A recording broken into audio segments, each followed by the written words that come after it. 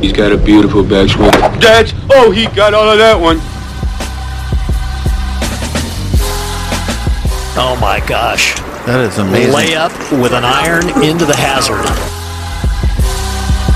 Oh my God, you had to deal with the golf course people too! Well, that wasn't quite what I meant, you know.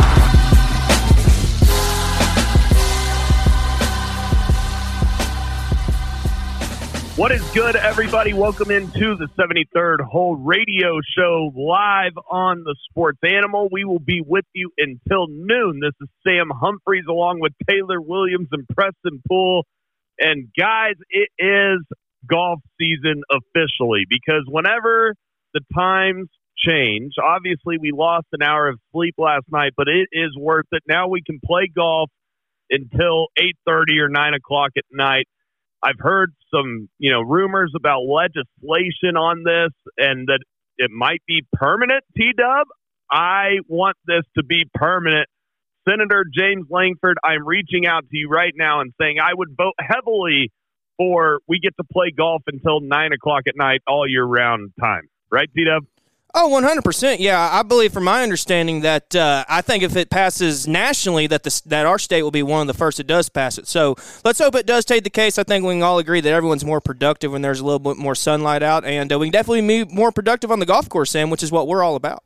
No doubt about it. Preston, I know you don't like it right now after working a late Thunder game, right? Yeah, I'm dragging a little bit. But you got to admit, it's way nicer than going home at 4 o'clock and it gets dark in an hour, right? 100%. Well, guys, it is Players Sunday, and T-Dub, it's not the greatest leaderboard in the world, but our man Scottie Scheffler, the former Longhorn, is saving the day with this leaderboard. Scottie Scheffler has a 2-shot lead over Minwoo Lee. Scottie's at 14 under. Minwoo is at 12 under. Cam Davis, not Cam Young, not Cam Smith, but Cam Davis is in third place by himself at 10 under. Then you got a whole group of guys there at 9 under. We'll get to that in a second. But T-Dub, I was doing a little research, and I was just curious about the average ranking of these guys in the top 5. 7 players right now tied for 4th or better. And the average data golf ranking of the guys in the top 5, granted, Scottie Scheffler is number 2 in the world right now. He'll probably be number 1 in the world after today. But the average data golf ranking of the guys in the top 5 is 116 in the world, which I would agree with the data golf rankings that they are a little more accurate based on the analytics of how they've played in the last 25 events. And then the average OWGR ranking, official world golf ranking, of the guys in the top 5 of the Players' Championship right now is 86th in the world, and that is including Scottie Scheffler, who is number 2 in the world right now. So T-Dub, today we are going to see some massive drama, considering the winner gets obviously $4.5 million for winning the Players' Championship. The second place gets $2.725 million. Third place gets $1.7 million. Fourth place gets $1.2 million, and fifth place gets over $1 million. This is life-changing money for everyone in the top 5, really top 10, other than Scottie Scheffler, right?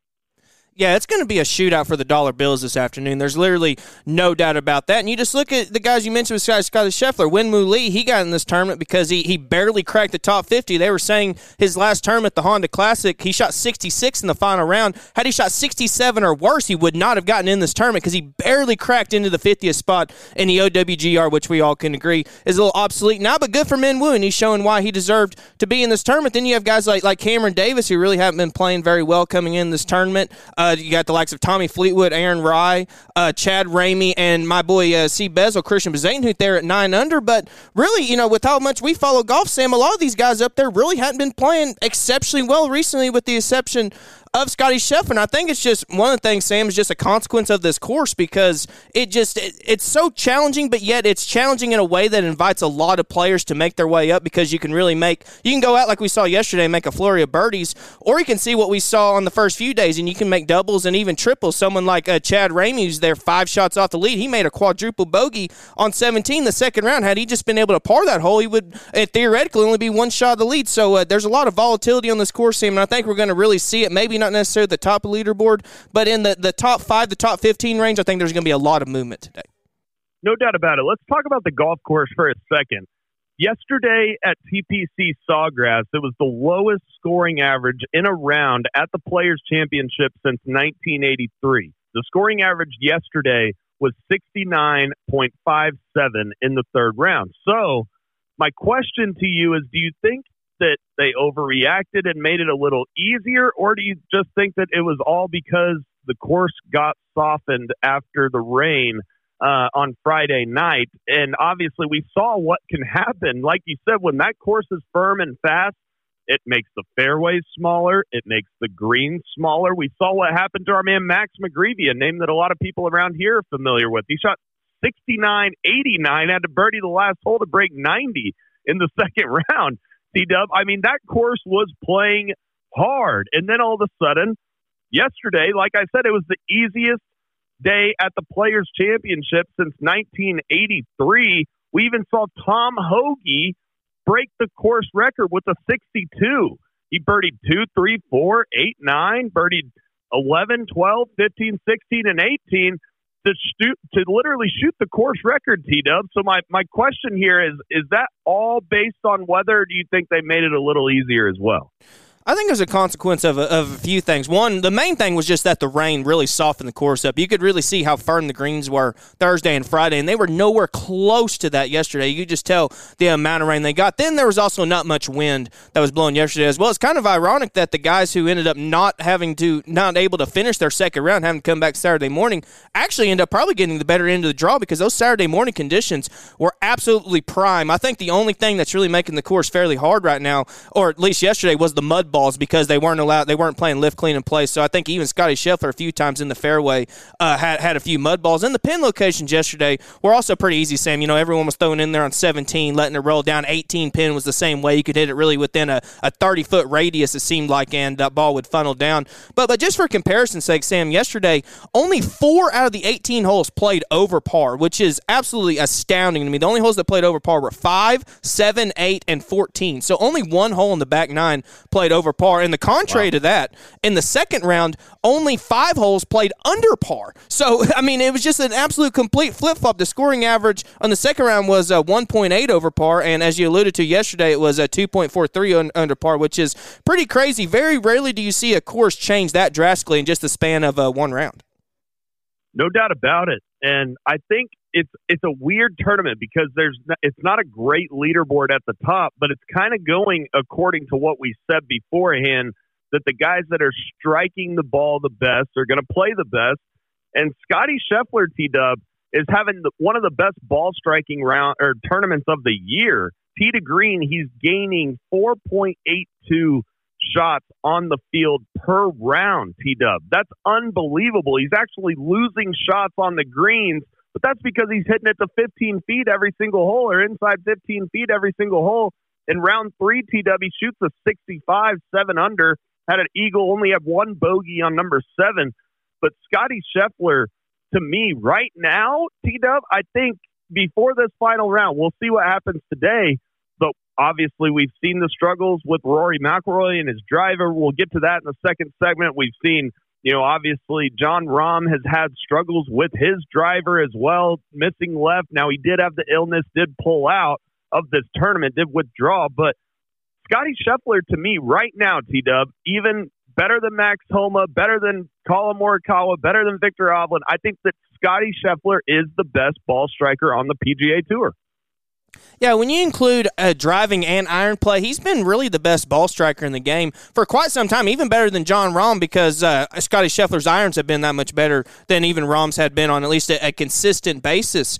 And just for comparison's sake, you mentioned the 4.82 tee to green. Second highest out of that is Tommy Fleetwood, currently at 2.76, almost 2 shots per round better. Blowing the field away. tee to green. It's absolutely incredible, truly. And what's ironic, too, is that, like as you mentioned earlier, he's not making any strokes up on the greens. He actually hasn't putted very well this week at all. He did have the chip in yesterday on 2, which has helped his strokes gain around. He's gaining more than a shot there, but he's gaining 1.3 off the tee, Sam, and that's including yesterday. He had 3 pretty bad drives to the left. He had the one on 7 that missed the bunker entirely and went in the water. I very rarely do I ever see a ball hit that far left, especially from someone who drives it that well. Then he hit the 3-wood left on 10, and then he hit it left on 15 over into the pine straw and actually got a little bit of break, hit a good shot there. So he's had those few exceptions there, which may be something for us to watch out for this afternoon. But other than those few swings, his ball strike has been absolutely impeccable. But if his putter does get a little bit cold, and let's just say he's been on such a fury with his irons and his ball striking, if that dips down just a little bit and he's not going to be able to make the putts, that to me is really the only way that I see anyone really make an extreme run at him, with the exception of Min Woo Lee going out and doing exactly what he did yesterday. But I don't even see that being the case because he just putted so exceptionally well yesterday, gaining almost 2 shots on the field. Actually, Min Woo Lee has not been hitting his irons very well this week. So I feel like for Scottie Scheffler not to win this tournament, there's going to be a complete flip-flop in the games that have been shown so far in the first 3 rounds.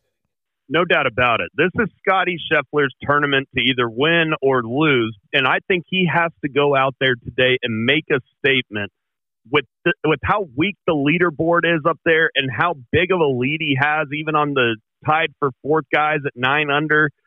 I mean, he has to go out there and win this tournament by 5 or 6 shots to me. Min Woo Lee, Cam Davis, they could make a run, but Scottie Scheffler, Tiger Woods would go out there in his prime and make a statement. We've seen it time and time again with elite players, and I got to ask you, T-Dub, is there anything other than a win that you could consider a good day for Scottie Scheffler? Because I think he has to win this golf tournament if he wants to be considered one of the greats of all time. No, there's nothing besides a win that would be good for Scottie Scheffler. I heard 2 stats yesterday on Live From that were very interesting. They said that that only 2 players have ever won this tournament in their first attempt playing at the Players. It was Hal Sutton back in, I believe, 1983, and then Craig Pertz, a lot of people remember, back in 2002. And the other, so we're going to go ahead and eliminate the guys who are playing here for the first time. So you say Min Woo Lee's been playing here for the first time. Aaron Rai, who's currently T4, is also there, so we'll throw him out. And the other stat, which I think is most important, which is actually crazy, the largest final round comeback ever in this tournament is 5 shots. So if you go based off of those 2 stats, there's really only a handful of guys that could win this tournament. You look at Tommy Fleetwood, Scottie Scheffler, obviously, and then Christian Bezuidenhout, because Chad Ramey, Aaron Rai, and Min Woo Lee are all playing here for the first time. Cameron Davis has played here a few times, but he missed the cut every time. So based off that, there's only 4 guys who really theoretically have a chance to win a tournament. So if he could beat Cam Davis, Tommy Fleetwood, and Christian Bezuidenhout, I feel like that's exactly what it needs to do. So no, there's really no scenario where Scottie Scheffler doesn't win this tournament and says, you know what, I did well. I guess the only exception would be Min Woo Lee going out and shooting 69 or 59, and Scheffler shooting 63 or something, and just barely losing. That would be the only thing that could happen, and the odds of that happening on this course are very slim. No doubt about it. So let's talk about the Masters. And the players that have won the Masters and the Players in the same year is a pretty elite list. You have Tiger Woods, Sergio Garcia, Phil Mickelson, Adam Scott, Fred Couples, Sandy Lyle, Ray Floyd, and Jack Nicklaus. Now, if Scottie Scheffler does what he's supposed to do today and wins the Players, he's going to be the favorite at Augusta National. Can he win the Masters back-to-back after winning the Players Championship, or is it just too much? Oh, I absolutely think that he can. I think one reason is that he's played 2 tournaments already this year that he won last year defending. He successfully defended one of them with the Waste Management in Phoenix, and then almost won at Bay Hill where he'd won the year before. So maybe there's just certain places, or maybe even this certain time of year, whatever it is, where Scottie Scheffler's absolutely have it rolling. So yeah, I think that he would, as long as he goes out and wins this tournament, nothing really crazy happens, then yeah, he definitely will be the favorite. And the only other tournament he'll play between now and the Masters will be the match play, which he won last year. So, I mean, there may be a chance that if he defends that, he could be on another streak heading in the Masters like he was last year. No doubt about it. I think, like I said, that Scottie Scheffler has to win this tournament today, to me, to prove something to the golf world. Obviously, over the last, 2 weeks, he's been the best player in the world. I thought that Jon Rahm was by far and away the best player in the world 3 weeks ago. It's been crazy how the official World Golf Ranking #1 has kind of, switched between Rory at the start of the year. He spent 5 weeks at world number 1. Then Scottie Scheffler spent a week at world number 1. And then Jon Rahm spent 3 weeks at world number 1 from week 7 to 9. Now Scottie Scheffler is going to take it back after today, assuming that he does finish in the top 5. So it's going to be really interesting to talk about Scottie Scheffler leading up to the Masters and see how he finishes off the Players today, because I'm looking for a dominating performance from Scottie Scheffler today. But if that doesn't happen, T-Dub, Min Woo Lee is 2 shots back. He's doing it on the greens and off the tee, gaining almost 2 shots in both categories per round. And Min Woo Lee, a lot of people might know his sister a lot better than him. I mean, Min Woo Lee is the younger brother of Min Ji Lee, who is the 5th-ranked player on the LPGA Tour. She's won 11 times worldwide and is 26 years old. Min Woo is 24 years old. He's won 2 times on the DP World Tour. His world ranking right now is 50th in the world, but like I said, his data golf ranking, which is a little more accurate, is around 86th in the world. T-Dub, I mean, what can you tell us? Number one, you're a golf nerd. Tell us about Min Ji Lee, and then we'll get to Min Woo Lee. Well, Min Ji Lee is one of the best women's golfers in the world right now. I don't know her exact ranking off the top of my head, but she won the U.S. Women's Open last year. So, I mean, she has just been on an immaculate run. She's only 26 years old. Min Woo Lee is 24 years old. So, Min Ji Lee has the elderly advantage there on Min Woo Lee, but both of them have just exceptionally phenomenal golf swings. I mean, Min Woo Lee's, they're breaking it down last night on Live From, and there's hard to find a flaw in that. It's just a very athletic, has so much speed in the ball. They said some of his ball speed numbers yesterday were in the upper 180s, which is, just for comparison's sake, her average is about 172, 173. So he just absolutely pummels the ball. I remember watching him at Southern Hills a decent amount because he was playing his practice rounds with Jason Day, and I followed Jason Day a decent amount. And I watched Min Woo Lee, and I thought the swing was exceptional. I did not see that type of speed that we've been seeing from there. So I think even as of recently, he may be gaining a little bit more distance, which may be scary because it seems like the rest of his game is going pretty good. I am a little bit shocked to see that he has not been hitting his irons particularly well this week, just with how fundamentally sound his swing is. But gaining 1.77 off of the tee, which is even higher than the likes of Scottie Scheffler, and has been putting a lot better than Scheffler has this week. So you look at that, Sam. I mean, he's driving the ball better and putting a little bit better than Scottie Scheffler. But the other two areas around the greens and especially approach the greens, Scheffler has been absolutely blowing him out. But as we've been alluding to earlier, it'd be an absolute shock for me if Min Woo ended up winning this tournament, just because Scottie Scheffler, according to the analytics, has a 69% chance to win. For comparison, Min Woo Lee sitting at about 12%. So and the analysts kind of think it's going to be a 2-horse race. Probably not Cameron Davis or thinking any of the guys at 9 under are going to put a lot of pressure on him. So as we've been saying earlier, yeah, Scottie Scheffler definitely needs to go out and win this tournament. But for Min Woo going further along into his career, even if he isn't able to win, if he's able to at least push Scottie Scheffler and not hand him the trophy, I think it's going to be big for him going forward. He's already had a lot of success on the DP World Tour. If he can bring it over here, the PGA Tour, and maybe even transcend it into some majors, he's got a lot of time left in his career and definitely has the game to be a world-class player. No doubt about it. And if he did win, it would be back-to-back Aussies winning the Players' Championship. On the DP World Tour, you can really see his growth as a player. Strokes gained total on the DP World Tour in 2021, he ranked 16th. In 2022, strokes gained, he ranked 10th. This year in 2023, he's ranked 2nd on the DP World Tour in strokes gained. And then the strokes gained approach number is the one that I always look at talking about elite ball strikers. And you said you love his golf swing. Well, maybe it's gotten a little bit better over the past couple of years, because in 2021, he ranked 108th on the DP World Tour in strokes gained approach. In 2022, last year, he ranked 155th in strokes gained approach. So far this year, in 2023, he ranks 39th on the DP World Tour. That's a big, big improvement as far as strokes gained approach. And then he ranks 23rd in greens and regulation as well.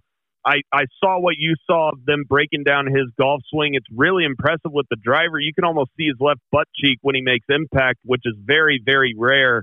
He has a giant turn, and I think that I agree with you that it can, produce great golf shots under pressure, which he's going to have a whole lot of pressure playing for that type of money today. I think that when you use the big muscles in your golf swing like that, technically, obviously, different things can happen in the brain, and under pressure, different things happen. But just as far as the golf swing goes, I trust his swing more than I trust a guy like Cam Davis.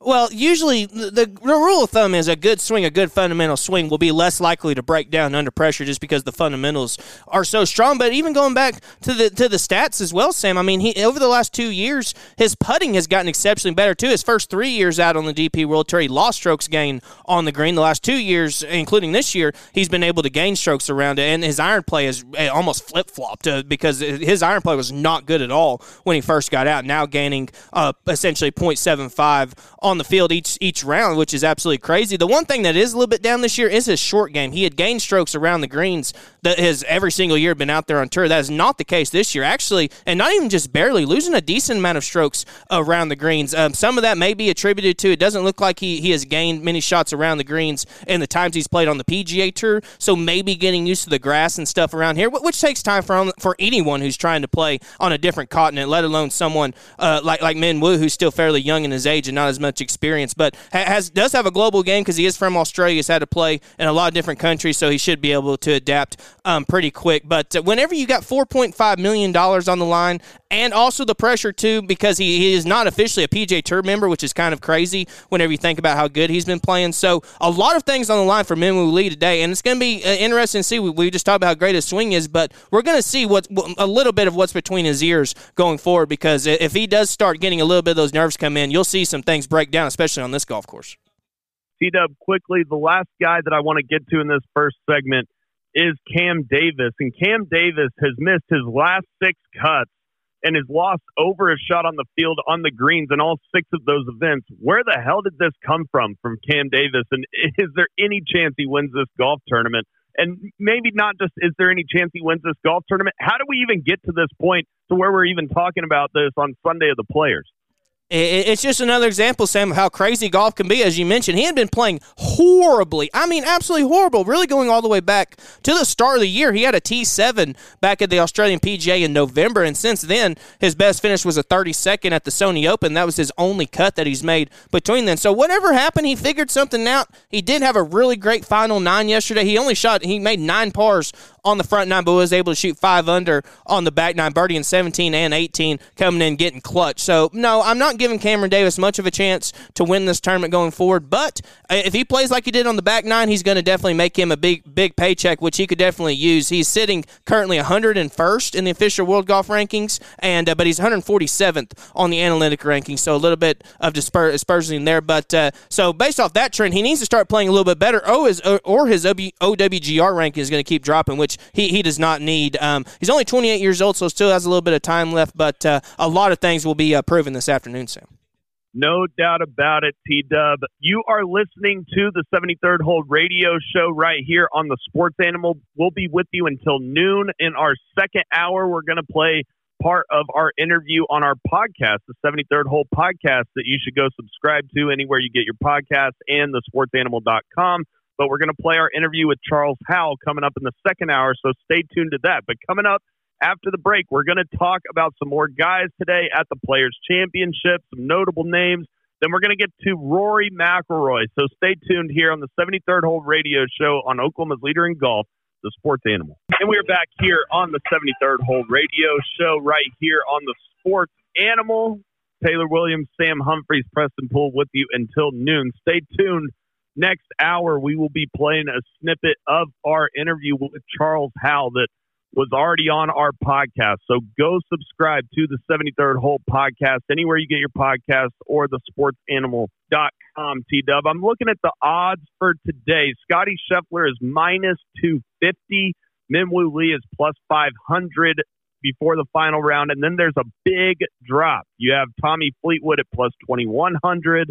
Cam Davis at plus 2,400. Christian Bezadenhout at plus 4,600, along with Sungjae M, Aaron Rai at plus 5,500, Chad Ramey at plus 7,500, and Tom Hoagie at plus 8,000.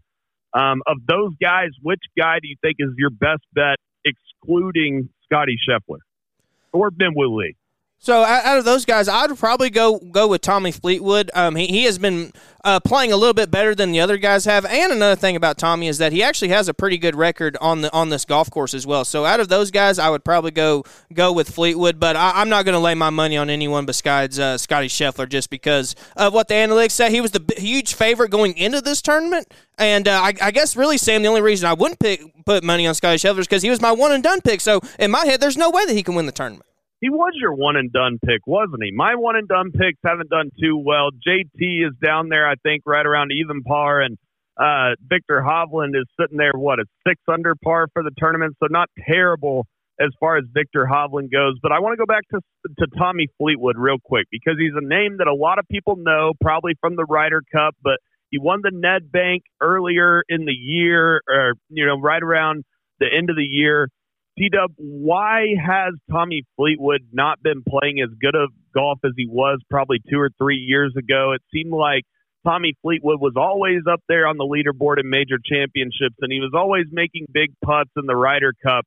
And then all of a sudden you look at his data golf ranking, which factors in all analytics throughout all the tournament rounds he plays in, and he's ranked 40th in the world, even though he's 26th in the world in OWGR. What has been going wrong for Tommy Fleetwood recently, and what maybe is he doing better this week than he has been in his last 25 events? What's funny is you look at Tommy Fleetwood, and really every single year in his career, going all the way back to 2018, so that's about 5 years now, he's gained strokes in every single category, which is pretty crazy. You don't see that very often, and so there hasn't been a huge drop-off anywhere. The main difference is that he used to gain almost a full shot on the field when it comes to off the tee. He actually used to hit the ball an absolute mile, and over the past 2 to 3 years, his distance, or at least comparative distance, has dropped down a lot. You can contribute that to maybe he's hitting a little bit shorter, or just the guys around him are getting a little bit longer. Either way, he's not being able to overpower golf courses and overpower fields as he was used to. But I alluded to this earlier, he does have a good record at the Players' Championship, has a 5th back in 2019, a 7th in 2018, and finished 22nd here last year. So, and you look at what he's doing this week as well. He's gaining almost 2 shots approach. So his iron play has been exceptionally well. And really his worst attribute that he's having this week is on the greens, but he's still gaining strokes in that category as well. So seems like Tommy Fleetwood, fairway Jesus, Sam, might be finding a little bit more form, even though to what he's had last year, it just seems like that he's just, for whatever reason, his distance just hasn't been there over the last 2 to 3 years. One thing you have to remember, though, is an Englishman has never won the Players' Championship, and there's another Englishman, Aaron Rai, right behind, or really tied with Tommy Fleetwood on the leaderboard. Yesterday, Aaron Rai's round got a little bit overshadowed because of what Tom Hoge did, but Aaron Rai, he bogeys number 2, birdies number 3, and bogeys number 4. So through 4 holes yesterday, he's 1 over par for the round and 1 under par for the tournament. Then he proceeds to birdie 5, birdie 6, birdie 8, birdie 11, and then his finish has to be the greatest finish in Players' history. I mean, he birdied number 16, he aces number 17, makes an ace on 17, and then birdies number 18. So he plays the last 3 holes at TPC Sawgrass, 4 under par, T-Dub. It was unbelievable. Yeah, it was pretty funny. They mentioned earlier in the week, because in the first round, Hayden Buckley made a hole-in-one on 17 and birdied 18, and they said he was the first player to ever play those holes at a combined score of 4, which is just absolutely unbelievable. And then 2 days later, Aaron Rai does the exact same thing and actually bests Hayden Buckley, because Aaron Rai was able to birdie 16 yesterday, and Hayden Buckley was not able to do that. So a lot of records are being broke this week, Sam. But I absolutely love Aaron Rai. I've actually liked him for quite a while. He's won a few times on the DP World Tour, has really just started to play the PGA Tour within the last year. Kind of has a unique type of swing, but definitely makes it work for him, and is actually not that bad to look at. And he's just kind of, the thing he's been having to really work on really has been his putting. He's really since the start of the year, he has not gained strokes gained putting in one event, which is absolutely crazy, gaining .64 this week. So that trend is a little bit of change. Most people will know Aaron Rye for his iron covers and wearing 2 gloves. But normally I would hate on the iron covers, Sam. But he had a pretty cool story saying that they didn't have much money growing up, and his dad would always go out of his way to make sure he had the best equipment. Bought him one time a set of a Titleist 690 MBs, which I remember those back in the day. Those were not cheap. And so he just wanted to keep his stuff nice. And he said that keeping the iron covers on consistently lets him remind him of where he came from. So I think it's a pretty cool story. It may be the one occasion of all time, Sam, where I'll not rip on someone for wearing the iron covers. That's a great story, but it's still I don't like the iron covers, T-Dub. I'm still going to hate on the iron covers if you're on the PGA Tour. Anyway, speaking of records, Tom Hoge, he obviously broke the course record at TPC Sawgrass yesterday.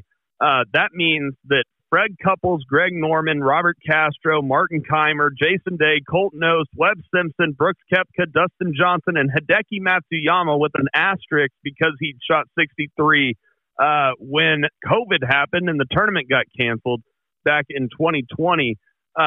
He beat all those guys. All those guys had the players' record at 63. So my question, T-Dub, is where does this Tom Hoge round at the players rank in, historic rounds in the game of golf?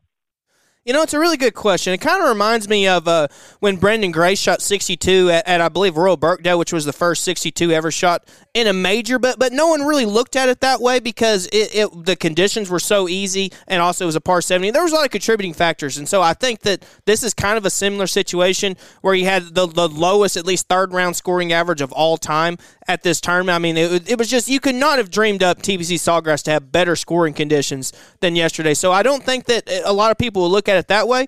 But I will say this, though. Tom Hoge also has an exceptional record at this course. I mean, he's never missed the cut here in his 4 times, and his best finish is 22nd. But at the same time, as I mentioned, has not missed the cut any of those. So let's just say maybe down the road, Hoge wins 1 or even 2 of these tournaments because he plays good here and has a good career. Maybe we'll look at this record a little bit more. But at least at this point, Sam, Tom Hoge, who's won on the PGA Tour, but is not extremely accomplished, mostly known for his great iron play, has never lost strokes gained approach in his, 8 years now on the PGA Tour, one of the best iron players in the game. So I think for this record to get a little bit more elevated, Sam, I think Tom Hoge has to do a little bit more with his career for us to look at. But at least that's just my perspective. So, T-Dub, let's talk. We've talked a lot about the guys at the top of the leaderboard. Let's talk about Rory McIlroy. And Rory shoots 5 over, misses the cut at the Players' Championship, and then proceeds, T-Dub, to blame his driver. By the way, Rory McIlroy, in those 2 rounds, gained almost a shot and a half on the field off the tee. So it clearly was not the driver that was the issue this week at TPC Sawgrass. But he said, quote, "Look, I wish I could use my driver from last year, but I can't because of," and then he pauses, and then he says, "You use a driver for so long, and it starts to get a little too," and then he pauses again, and he says, basically, it wouldn't pass the test. And the test that he is talking about is the characteristic time test, which measures how fast or hot a driver's face is. And if the driver's face is too hot or too fast, according to those numbers, it can be deemed not conforming or illegal. T-Dub, this is a weird story to me, and it almost feels like Rory McIlroy is trying to, kind of throw a dig at TaylorMade without throwing a dig at TaylorMade, if you catch my drift.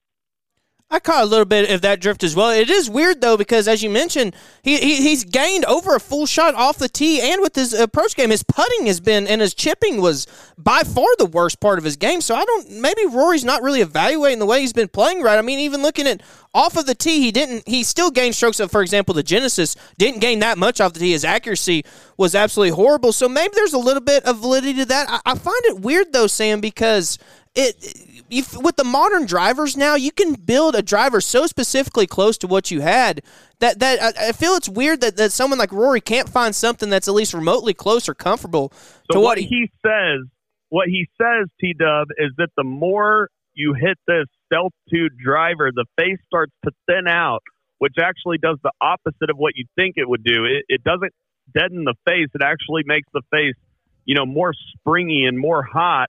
And actually, this exact thing happened with Xander Schauffele's Callaway driver when it failed a test before the Open Championship back in 2019. So this has happened before, but to me, I've heard a lot of bad things about the new TaylorMade driver, that a lot of guys want to go back to the Sim 1, and they don't like the new Stealth driver. And I feel like Rory was using that as an excuse to say, I want to go back to that old driver. And he almost said, because the new one sucks, is what I feel like he almost said. But then he said, because it wouldn't pass the test. Yeah, and that's an interesting point that you bring up, Sam, that with those modern drivers, how the more that you hit it, how it actually makes the face hotter. It is the exact opposite of what you would think. And I remember exactly the Xander Schauffele situation, and I remember Callaway getting a decent amount of heat whenever that happened. So maybe there is a little bit of validity to what Rory said about it not being a really good look for TaylorMade. That's why he's wanting to do it. But he should probably put his career more at the stake than what TaylorMade's doing. But they are paying him a lot of money. So, but even Colin Morikawa came out and said that, he's making some driver changes as well. He's debating on wanting to use his old Sim driver versus the Stealth 2, which is the newest one. So, I don't know, Sam. It is a little bit weird. You don't see that very often where, especially someone who's known for making their drivers comes out and makes one that a lot of players don't like, and under contract, they're supposed to play that club, and there's a lot of underwriting issues to that. So, I don't know. It is a little bit weird. I really haven't seen this in quite some time, Sam, where a good majority of especially high-level players with one brand don't like the most recent driver. It's pretty weird. It is an interesting thing, and it's not good for TaylorMade considering all the content shoots that they do, spending money elsewhere. Maybe they need to look at their drivers, which is their key moneymaker, T-Dub. And just to kind of wrap this up, I mean, what are we looking at for Rory McIlroy leading into the Masters? I mean, it's not a good sign that he shoots 5 over at the Players' Championship. Now, I know that the Players and TPC Sawgrass, funky things can happen, but it's not a good sign leading into the Masters. And really, throw Jon Rahm in there as well. Did Jon Rahm peak too early? I mean, did both of these guys peak too early this year? There's a chance of that. You can only play exceptionally great golf for so long, and it's really not up to you on how long that happens. The golf gods have a lot to do with that. And with Rory, it's really going to, I think, come down to his putting, and really, because his putting has been really horrible ever since he started playing over here in the United States at the start of the year. He putted good over in Dubai in the DP World Tour Championship, those events, but ever since he came over here, even last week, he made a few putts, but he wasn't up at the same echelon as he was, and we just alluded to it earlier about how bad his short game and putting was this week. So he's definitely going to get some things figured out, and also off the course, Sam, he's got to make sure that he's not letting all this PGA Tour stuff and trying to be the spokesman and let that get to him, because I think we saw what happened in 2013 whenever he signed with Nike, and how all those off the course things distracted him. And 2013 was by far the worst year he had on the PGA Tour. So if he's not able to get some of these off the course things right, Sam, then I think Rory's going to have to work even harder to play the elite golf that he was just a few months ago.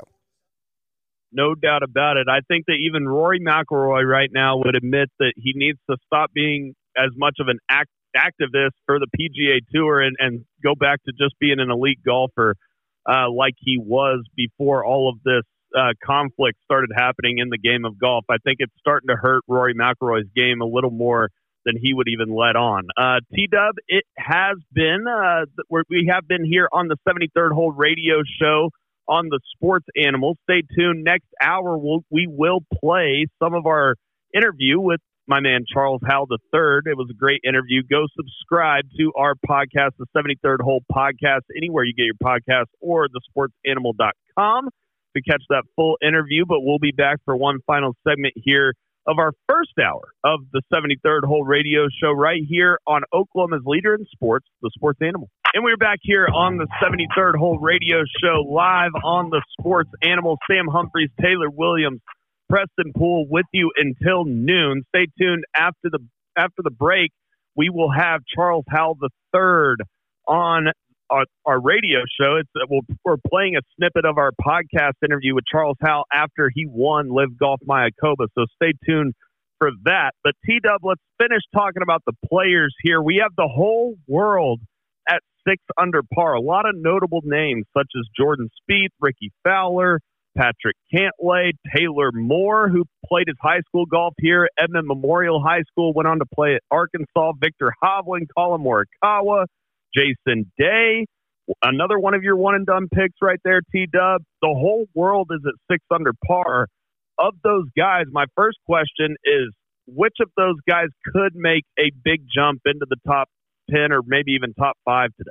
You know, out of all those guys looking, and that's why I mentioned earlier that I think that there's going to be a lot of volatility in the 5 to 15 range, just because there's so many guys there at 6 under, and they're all really world-class players. The analytics would put most of the emphasis on Patrick Cantlay, who was actually the second favorite going into this tournament behind Scottie Scheffler. Even some guys you didn't mention, currently Cameron Young is at 6 under. He's 2 under through 4 holes and been on birdied, I believe, the second hole, so he moved up to that T6 or up into 6 under, which is T14 currently. So even more volatility to start off with. But out of all those guys, Sam, I'm probably going to look at Colin Morikawa as a guy who could play well. He's actually the only person in the field who's gaining more strokes approach to green than Scottie Scheffler. But his putting has just been horrible, losing 0.6 on the field. Had one of the best first round, shooting 7 under, and has just been not very good since then. Actually gained how much did he gain? He gained 0.89 shots in the first round putting, but then after that, just the second and third rounds, his putting hasn't been there. So if he's able to get a little bit of that form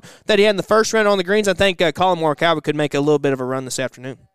And T-Dub, it's interesting that all those guys right there are tied for 14th place, because when we did our podcast earlier this week, we talked about the fact that if you finish 13th place or better, you get over $500,000 in this golf tournament. So that's life-changing type money to a guy like a Taylor Moore or a Dylan Wu or an Adam Havlin, of those guys sitting there at 6 under, but it's a drop in the bucket for guys like a Jordan Spieth, a Patrick Cantlay, or a Ricky Fowler. So it's going to be interesting to watch.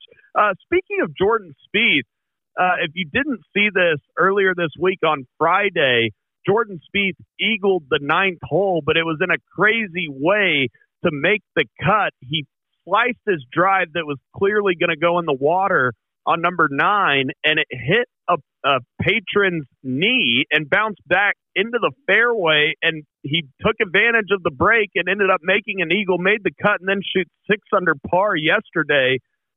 Just an unbelievable round for Jordan Spieth, bogey-free. But it was interesting because he did say that I owe that guy, that fan, everything, T-Dub, after this, because I was going to make nothing. I was going to miss the cut, and now Jordan Spieth is sitting there with a chance to make, close to $1 million today. Yeah, I feel like there needs to be some sort of royalty here for the guy who got hit, maybe like 10% or whatever the check is. I feel like that's reasonable. Yeah, and Jordan Spieth said anything. I mean, if I'm that guy, I am, shooting very high as far as what I'm asking Jordan Spieth for. Maybe some signed stuff, maybe some tickets to Augusta National. I mean, what are you asking Jordan Spieth for if Jordan Spieth is saying, look, hey, I owe you, I'm about to make close to $1 million, and I would have made nothing if it weren't for the ball hitting you in the knee and bouncing back in the fairway. You mentioned the first thing that came to my head whenever I heard Spieth's quote, and it's the Masters tickets, right? It's one of the hardest tickets to get in the entire world, and I feel like a defending champion there, a guy who's had the green jacket before. I feel like he could easily get you a few tickets and put you up in a nice place at Augusta, maybe some little Airbnb just off of the golf course, get this. So and to get week-long tickets, too, I think is what you got to do. But, I mean, whenever a millionaire tells you can have anything you want, Sam, I mean, you have to shoot high, right? I mean, you'd just be killing yourself if you don't ask for the world, because the worst you can do is negotiate down. And what is Spieth going to do? Like, if you ask him for, 10 Lamborghinis or something, okay, that's going to be a little ridiculous. But what is Spieth going to do? Is he really going to say, no, I'm not going to give you 4 weeks-long master tickets, when we all know that he could more? I would be absolutely shocked if he wouldn't have been able to do that. And also, too, let's say that it came out and that the guy asked Spieth for something and Spieth says no to it. I mean, he could come out and that could be bad PR for him. So I think right now the gentleman who got hit, Sam, has a blank check, and that can be leverage. Exactly. That could be very scary for Spieth's bank account, even though he has plenty. No doubt about it. Jordan Spieth was like, I can get him tickets the next couple days, pay for his drinks, whatever that guy wants. I owe it all to him. Preston, is there anything that you would ask Jordan Spieth for if Jordan Spieth's ball hit you and bounced back in the fairway and he made the cut because of it, and now he's going to make almost $1 million because of it? Probably a new set of clubs or something like that. There you go. I guarantee you he could do that. I would go higher than that, Preston. I mean, he can get those for free. Maybe does he have a car deal? Maybe maybe like a new car. I mean, yeah. What's $30,000 when you're about to make $600,000, right, T-Dub? I mean, I like where Preston's head is at. Speaking of another guy at 6 under, I mentioned him, Taylor Moore. He had a crazy round yesterday, only made 4 pars, but shoots 7 under par for the day in round 3, T-Dub. What can you tell us about Taylor Moore's game? I bet a lot of people have heard the name since he's from Edmond Memorial and then played at Arkansas, but what's his game actually like now that he's on the PGA Tour? Well, he's just an absolute solid player in almost every area. The only area that he doesn't gain strokes on in his approach, and he's essentially right at 0, just a little bit below, but gains shots off the tee around the greens, and this year's gaining a good amount of strokes putting. Growing up, Sam, he was one of the best putters I'd ever played with. Seemed like he was sort of that Jordan Spieth kind of feel, where if he was just inside 15 feet, you just said, hell, pick it up. I mean, we're just going to go ahead and move on. And this week, that proves even more relevant, too. He's gaining 1.5 strokes gained putting, and every other area he's gaining strokes gained, with the exception of around the green. So in the few exceptions where Taylor does miss the green, if he's going to start able to get it up and down, which, I mean, even looking at yesterday, Sam, as you mentioned, he only had 4 pars, just an absolute roller coaster run, had 4 bogeys in there, but also had, 9 birdies and an eagle? I mean, it's just absolutely crazy, the roller coaster he was on. And I think we can all agree that Taylor Moore is one of the best guys that I've ever played golf with. Just an outstanding human being, a great family, too. His parents, Ron and Melanie, are absolute great people, so I always root for Taylor, and hopefully he can keep shooting up the leaderboard today, because we talked about it a lot this week, Sam. Even talking about earlier this week, you even mentioned it just there. A lot of money going on, so even when you're on the PGA Tour, finishing the difference between 5th and 10th in this tournament is astronomical. No doubt about it. That's life-changing money to a young guy on the PGA Tour. Victor Hovland, T-Dub, is an interesting one, because I felt like last week on Sunday at Bay Hill was probably the most disappointing day of Victor Hovland's career.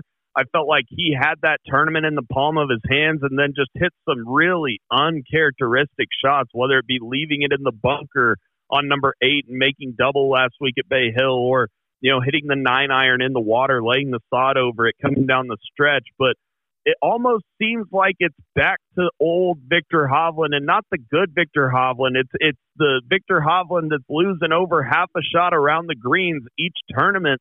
T-Dub, I thought he got this fixed. He had about a 8-tournament stretch there, from the end of last year to really, obviously, it's a wraparound season. So in the fall, he was chipping a little better, and his chipping stats were up, and he's playing solid golf. And I was prognosticating that Hovland's going to win a major this year if he gets the short game figured out, and it looked like he was getting things figured out. And all of a sudden, last week at Bay Hill, he loses like over a shot and a half on Sunday around the greens. And then, this week so far, T-Dub, he's lost over a half a shot around the greens as well. I mean, what is going wrong, or what has been wrong with Victor Hovland's chipping, considering we thought he was making strides?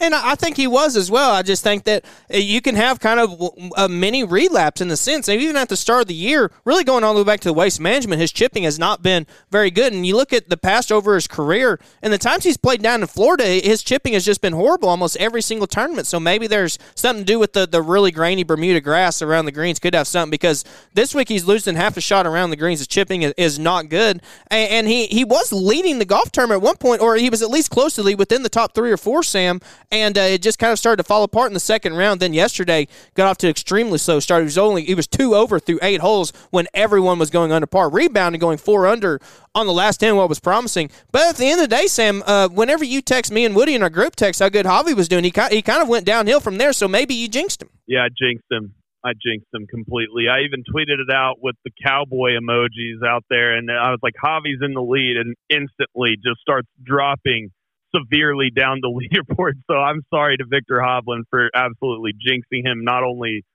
this week, but last week. So yeah, maybe I need to just stop, picking Victor Hovland and stop tweeting about Victor Hovland. I think I'm bad luck, T-Dub. But you are listening to the 73rd Hole radio show right here on the Sports Animal, Oklahoma's leader in golf.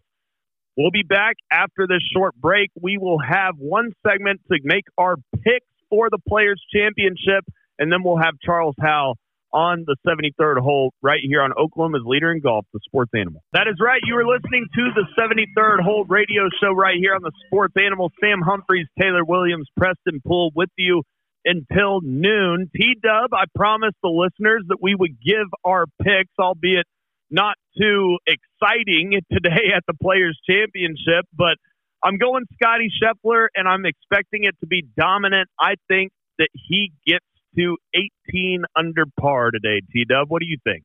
I think that's a pretty good estimate. So that would mean he would shoot 68 this afternoon, and in that case, Min Woo Lee would have to shoot 66 just to tie him. So that's kind of about where I'm looking at. The analytic favorite score right now is 15 under, which Scheffler would only have to shoot 1 under to do that. I expect him to do better than that. Scheffler does have a little bit of a rough record with some 54-hole leads. I think they said last time live from him he has had 6 or 7 up to this point. He's only won 2 of them, so that's definitely not Tiger-esque by any stretch. But he is able to do. He did shoot 66 in the final round at the Waste Management to win out there. So maybe he's got a little bit figured out. But yeah, I'm not betting on anything besides Scottie Scheffler. I would honestly, as you kind of mentioned too, I would be more inclined to bet that he wins by 4 or 5 shots than I would be to bet that someone comes up and catches him. And like I mentioned earlier in the show, Scottie Scheffler is minus 250 to win the tournament today. Min Woo Lee at plus 500. Then it drops all the way down to Tommy Fleetwood and those guys at like 2,100 plus 2,400 for Davis. Plus 4,600 for Bezadenhout and M. So Scottie Scheffler is the considerable favorite, but T-Dub, historically at the Players, the final round has played very hard. The final round scoring average since 2007 is 74.5. To put that in perspective, the final round scoring average at the majors, the Masters, is 72 in the final round since 2007. The PGA is 71.2. The U.S. Open is 72.8, and the Open Championship is 72.2.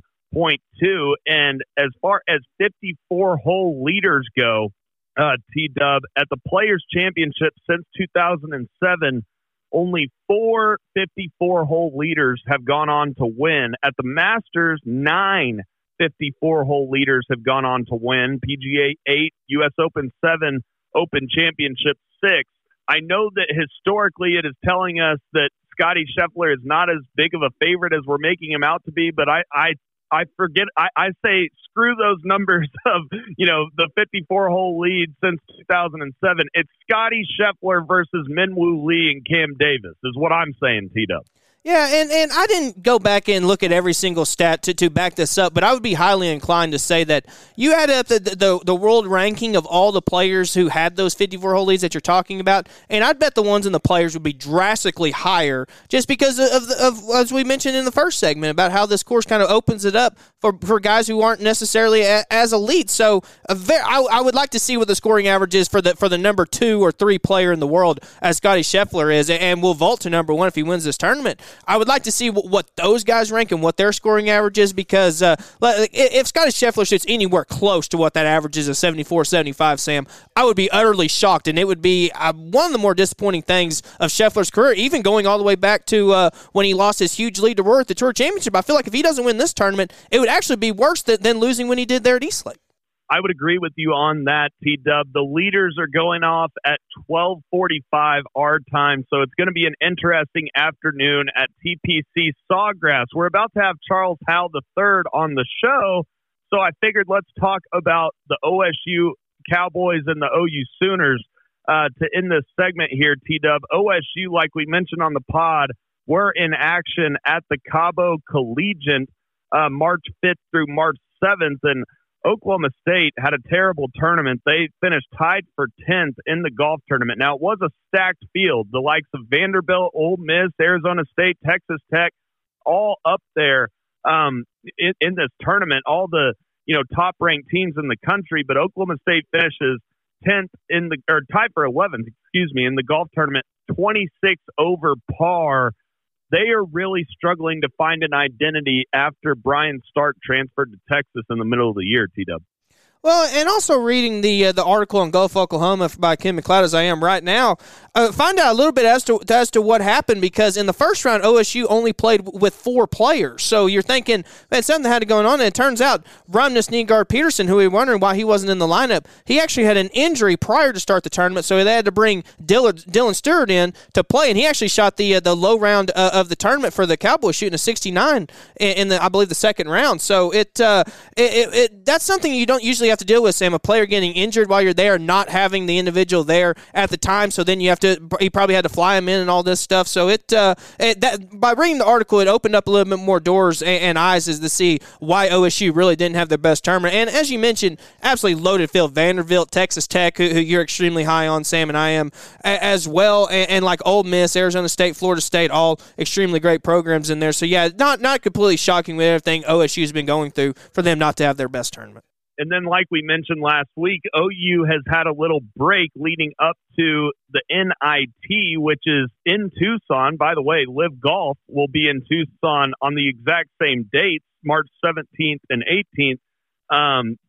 OU is playing Tucson National, and then Live Golf out in Tucson is playing the Gallery Golf Club out there. So that's interesting that OU and OSU are going to be playing at the same time in Tucson as Live Golf. But T-Dub, as far as OU goes, right now, if you look at the standings, Oklahoma is ranked 13th in the country, but I think they are kind of a sleeper team, and it's going to be interesting to see OU and OSU in the same golf tournament. We haven't seen that in a while. No, definitely for all of us Bedlam fans, we love to see that. And who knows how much we'll get that to happen when OU moves to the SEC. So maybe something that's a little bit more rare going forward. But for both these teams, which is, I think, at least promising from my perspective, I expect both of them to get better as the year goes along. I don't think OSU will stay where they are now. And OU, even having their little bit of ups and downs, they only lost by 5 shots in their last tournament, but they still finished 5th. So just getting a little bit more form there is going to transcend to higher results. And kind of like what we mentioned earlier with Rom and Rory, sometimes you can peak too soon. You only play good golf so long. So with us still being, almost 3 months still out from nationals, at least 2 months out from regionals. So it's there's still a lot of time there, and hopefully they can start peaking at the end of April, maybe even early May going into there, at least because that's a conference championship time. So get to peaking there and in regionals, and then hopefully have your best stuff for Tucson, where they will be playing, which is at least some good experience to have playing in at least somewhat similar conditions. Yeah, no doubt about it. And by the way, Oklahoma State only dropped 1 spot in the rankings from 18th to 19th after their tournament in Cabo. That just shows you how loaded the field was at the Cabo Collegiate. Like I said, Oklahoma ranked 13th in the country, and their last 2 tournaments, they've had individuals, finish second and first on the team, but they couldn't count those scores toward their team scores. Maybe Oklahoma just needs to, put that right line up together for the certain week, T-Dub. It's a good problem for Ryan Hybl to have, that he has individuals playing well, each time he throws an individual out there, as well as, playing in the same tournament as the team. But at the same time, eventually you want those individual scores to count. Do you see what I'm saying, T-Dub? Oh, absolutely, and I think that's one of the reasons why I expect the team to get better as the year goes on, because there's going to be constant competition there, because you start getting in a little bit of a slump. I mean, you're going to easily be thrown out of the lineup just because there's so many guys there that can be thrown in, at least for Ryan Hybl's team. So, yeah, I think the competition is going to be a good thing, and for the people who don't like the competition, let's say there's a player who maybe doesn't like it, then they're not going to be earning of that spot, and they frankly don't deserve it. So this competition is going to weed out who needs to be the best in the lineup. And also, too, Sam, once we get into the later tournaments, there won't be individuals, so we won't necessarily have the opportunity to see if an individual would have played better than the guy on the team. So that'll open up some more doors, but at least going forward, this competition I think is going to be good, essentially for both teams, in my opinion. No doubt about it. And Vanderbilt, like I mentioned, is still the number 1 ranked team in the country. Gordon Sargent, who won the national championship last year as a freshman, sophomore this year, he's ranked number 1 in college golf. Michael Torbjornsen is a junior from Stanford. He is the 2nd-ranked player in college golf. Then you have Ludvig Aberg of Texas Tech. He's ranked 3rd right now in college golf. Now, he's ranked 1st in World Amateur Golf ranking, and so that factors in all of his summer tournaments as well. He is probably the best amateur in the world right now. Wells Williams is another freshman for Vanderbilt, and like I said, they win in Cabo. Speaking about Vanderbilt and North Carolina, T-Dub, Texas Tech, do you want to change your pick away from North Carolina to a team like Tech or Vanderbilt or even Arizona State? Illinois has been playing some great golf recently as well, or are you sticking with the Tar Heels? I'm going to go ahead and stick with the Tar Heels for now. I do think Texas Tech is going to be a team to look out for. I was looking at the Valspar field next week, and I think Lovett Aberg's in that field as well. So even Texas Tech, maybe they're getting their guys who are going to, maybe a guy who wouldn't play a little bit more experience and see if they might be able to crack the top 5 because Aberg isn't there. So that might open up some more doors for them, and it's given Aberg the experience of playing on the PGA Tour. So when he comes back and plays college golf, it should seem a lot easier to him. So, yeah, I think your Tech pick is definitely gaining a little bit more water, but I just still look on paper, and I know they haven't had their best stuff in a lot of tournaments, but North Carolina is just the most talented team, at least from what I've seen in the last few years of college golf, and I expect them to get into a little bit more form heading up towards nationals. But if they don't, Sam, then maybe we get a little bit closer. Maybe I'll have to change it, but then at that point, Sam, as soon as I did change it, North Carolina would find form and win nationals going away. It's going to be really interesting. National championship at Grayhawk in Scottsdale again this year, and it's going to be crazy to watch these teams like a Vanderbilt match up against the North Carolina. It's going to be titans of college golf going up against each other in match play this year at Grayhawk. It's going to be really fun to watch, and look out for Oklahoma State and look out for Oklahoma. Even though they're not in the top 10 right now, they're lurking, and they have some tournaments left to regain form for Oklahoma State and really find that right lineup for Oklahoma. T-Dub, last thing quickly that I want to mention, we got to talk about Tiger Woods not being here at the Players' Championship. Just a simple question. What are you looking for Tiger Woods at Augusta National? To me, I think that Tiger is just not healthy enough, even though he does have the ball speed. It worries me a whole lot that he's not here at the Players this week and wasn't at Bay Hill last week. That means that even though he should have been as healthy as he's going to be at the start of the year after the Genesis, do you see what I'm saying? And so that means that, to me, it's going to take him 3 weeks at the least to recover from each tournament that he plays in. That's not a good sign if we want to see him in contention again. No, it's not a good sign going forward, but I do expect him. What am I looking for Tiger at the Masters? I expect him to play better than he did at the Genesis. You go on to one of the courses where he's had arguably the most successful tournaments of his career versus Riviera, where he's had his worst success as a pro. So I expect that to completely be different, and for him to be well rested and going up to there. If we start seeing in the second or third round really any signs of limping or fatigue, I think that's going to be a bad sign. And because, as you mentioned, Tiger's getting enough rest to go into this tournament. Plus, he has the endurance of playing a full tournament already back at the Genesis. So, yeah, I'm expecting to see better stuff than what I saw at Riviera. Maybe that's just me being optimistic, but I definitely think that making the cut has to be a complete goal of his. And if, as we saw last year in this first competitive round in over, a year or even 2 years, he was in the top 10 after the first round. And if he just could have had a little bit better success the second and third round, he would have been able to get at least up there, at least halfway close to where Scottie Scheffler and Cam Smith were going into the final round. And so, and along with that too, Sam, the putting, I think, has to be another thing, because his putter's been so streaky. If he can have at least 3 of 4 rounds where his putter's good, I expect his iron play to be halfway decent there. So I'm pretty bullish on Tiger going into the Masters. I love it. I hope to see Tiger Woods at the Masters, and if we do, then I hope to see Tiger Woods make the cut. Speaking of Tiger Woods, we will hear Charles Howell tell a great story about Tiger Woods right after the break. This is a snippet of an interview we did with Charles on our podcast, and you can get that podcast anywhere you get your podcasts, or thesportsanimal.com or golfoklahoma.org as well. After the break, Charles Howell III from the 73rd Hole podcast. You're listening to the 73rd Hole radio show on Oklahoma's leader in golf, the Sports Animal.